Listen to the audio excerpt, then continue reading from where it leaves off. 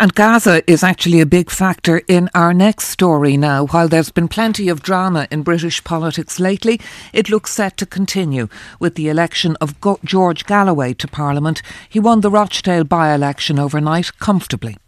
I do hereby declare that George Galloway is duly elected. Keir Starmer, this is for Gaza. You have paid and you will pay a high price for the role that you have played in enabling, encouraging and covering for the catastrophe presently going on in occupied Palestine in the Gaza Strip. George Galloway's victory speech after he won the Rochdale by-election in the UK overnight. George Parker, political editor of the Financial Times, is on the line. How much of a price do you think Keir Starmer is going to pay for the election of George Galloway? Well, it's going to be very awkward when George Galloway takes his seat in the House of Commons. You know, a bane of Labour leaders over the years, a divisive figure, a firebrand, and someone who is threatening to try to explode Labour Party divisions over the Gaza war when he arrives at Westminster. So it's a very bad day for him. It's a bad day also for mainstream politics generally in this country, because the big parties here basically were absent from the field in the Rochdale by-election, and it was taken over by a very divisive and macho campaign. So altogether a bad day, I think, for British democracy. Because the second-placed candidate was a local independent. It's an extraordinary result, to be honest. If you look at the results, there's 60% of the vote went either to George Galloway, who was standing for this previously unknown Workers' Party, but essentially campaigning very strongly on the Gaza issue.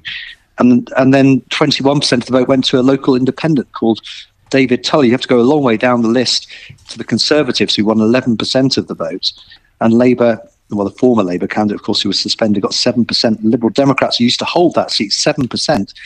George Galloway got nearly 40% of the vote. And that's an extraordinary state of affairs, very unusual in British politics. And how significant do you think could this be as a bellwether? Because we know there's going to be a general election in the UK at some point later this year. How could the war in Gaza impact that outcome? Well, there aren't very many George Galloways out in the British political scene, and obviously by-elections are different to national general elections. So I think it's unlikely we'll see a lot of people like George Galloway entering Parliament at a general election. But I think what you will see is Galloway's election being a precursor to a much more divisive and bitter tone of politics, I think, running into the British election, with the issue of Gaza, the intercommunal tensions between, we've seen a rise in anti-Semitism, we've seen a rise in Islamophobia. And we've seen the Prime Minister, Rishi Sunak, controversially this week stating, unbelievably really, that Britain has descended from a parliamentary democracy into mob rule. Don't think that's a description many people would recognise, but the fact that he's using that rhetoric is, I think, an indication of where British politics could be heading. Yes, indeed. And the Tories have been having their own troubles and their own drama. Talk to us about Lee Anderson and whether he's heading for reform and why. Lee Anderson's former deputy chairman of the Conservative Party. He's been suspended for making what was seen as Islamophobic remarks. And yes, I mean, he's been flirting with and talking to people in Nigel Farage's Reform Party about possibly switching. He hasn't ruled that out. I think it's certainly not beyond the realms of possibility. And Lee Anderson is worth pointing out as a presenter of GB News, a sort of right-wing populist type TV channel. So is Nigel Farage. And I think the role of GB News is interesting in British politics. Lots of people don't watch it. Many people have never even heard of it. But in the conservative world or the right-wing world, it's an echo chamber. And a lot of these views about, Islamists taking over the country and stuff become a common currency on GB News. So I wouldn't be at all surprised if we did see Lee Anderson switch across to Reform UK and use GB News as a platform. But according to the kind of people who appear on GB News, and indeed former Prime Minister Liz Truss, your outfit, the Financial Times, George, you're the real government. You're the real pullers of the strings behind everything that's going on in the UK. Tell us how you do it. Well, that's why things are such a mess if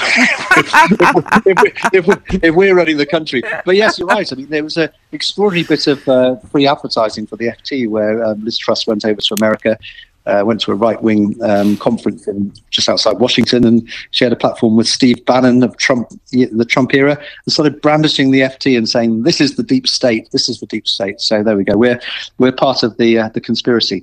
But what's the serious point is that you see a lot of politicians now, and I think this goes back to the Rochdale thing, suggesting that they're not in charge. You know, Liz Truss saying that someone else is running the country, in this case the FT and the deep state.